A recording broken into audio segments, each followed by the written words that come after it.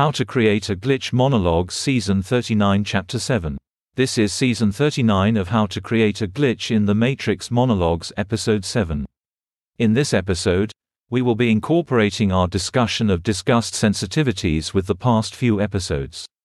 To start out, we discussed how dissonant consensualities are the product of a recidivist approach to an affirmed impulse. In the taxonomy of an exchange between two friends, in Episode 2 of Season 29 and Episode 7 of Season 30, we talk about how dissonant consensualities are integrated through the lowering of disgust sensitivities. As aversion to others reinforces a rejection of certain self-attributions, while at the same time, obviating the linking of the sexual cycles of the two participants.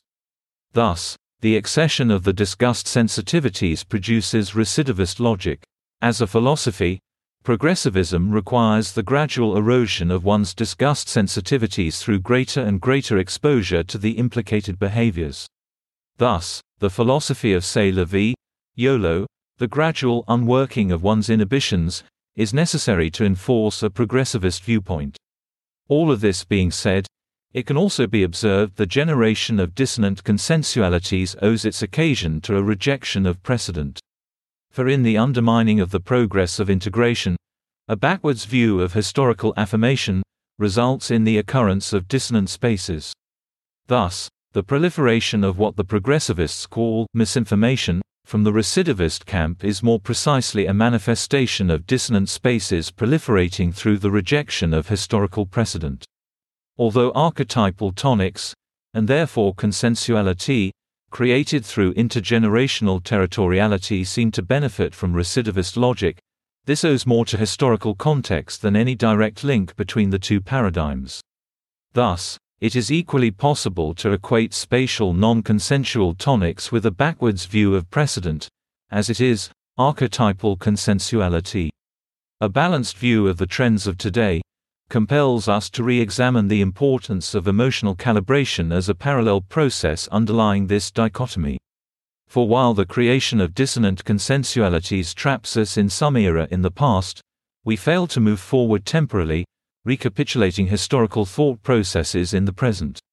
The question becomes, is it possible to decouple the link between progressivist viewpoints and self-progression through the generation of discontinuities, the creation of new narrative and archetype?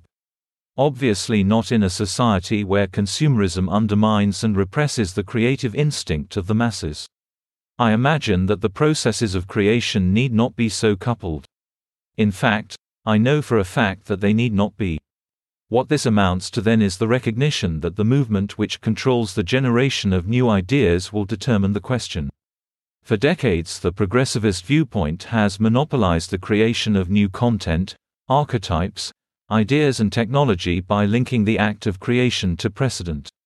But can new ideas be created in the shadow of a new system which recognizes the unaligned nature of humankind's creative will? I can only wonder. But have we yet reached the end of a system built on the erosion of basic aversions, the compulsive act of desensitization? Only time will tell. But it begs the question. That's the end of the podcast for today. If you enjoyed it, please like, comment and subscribe.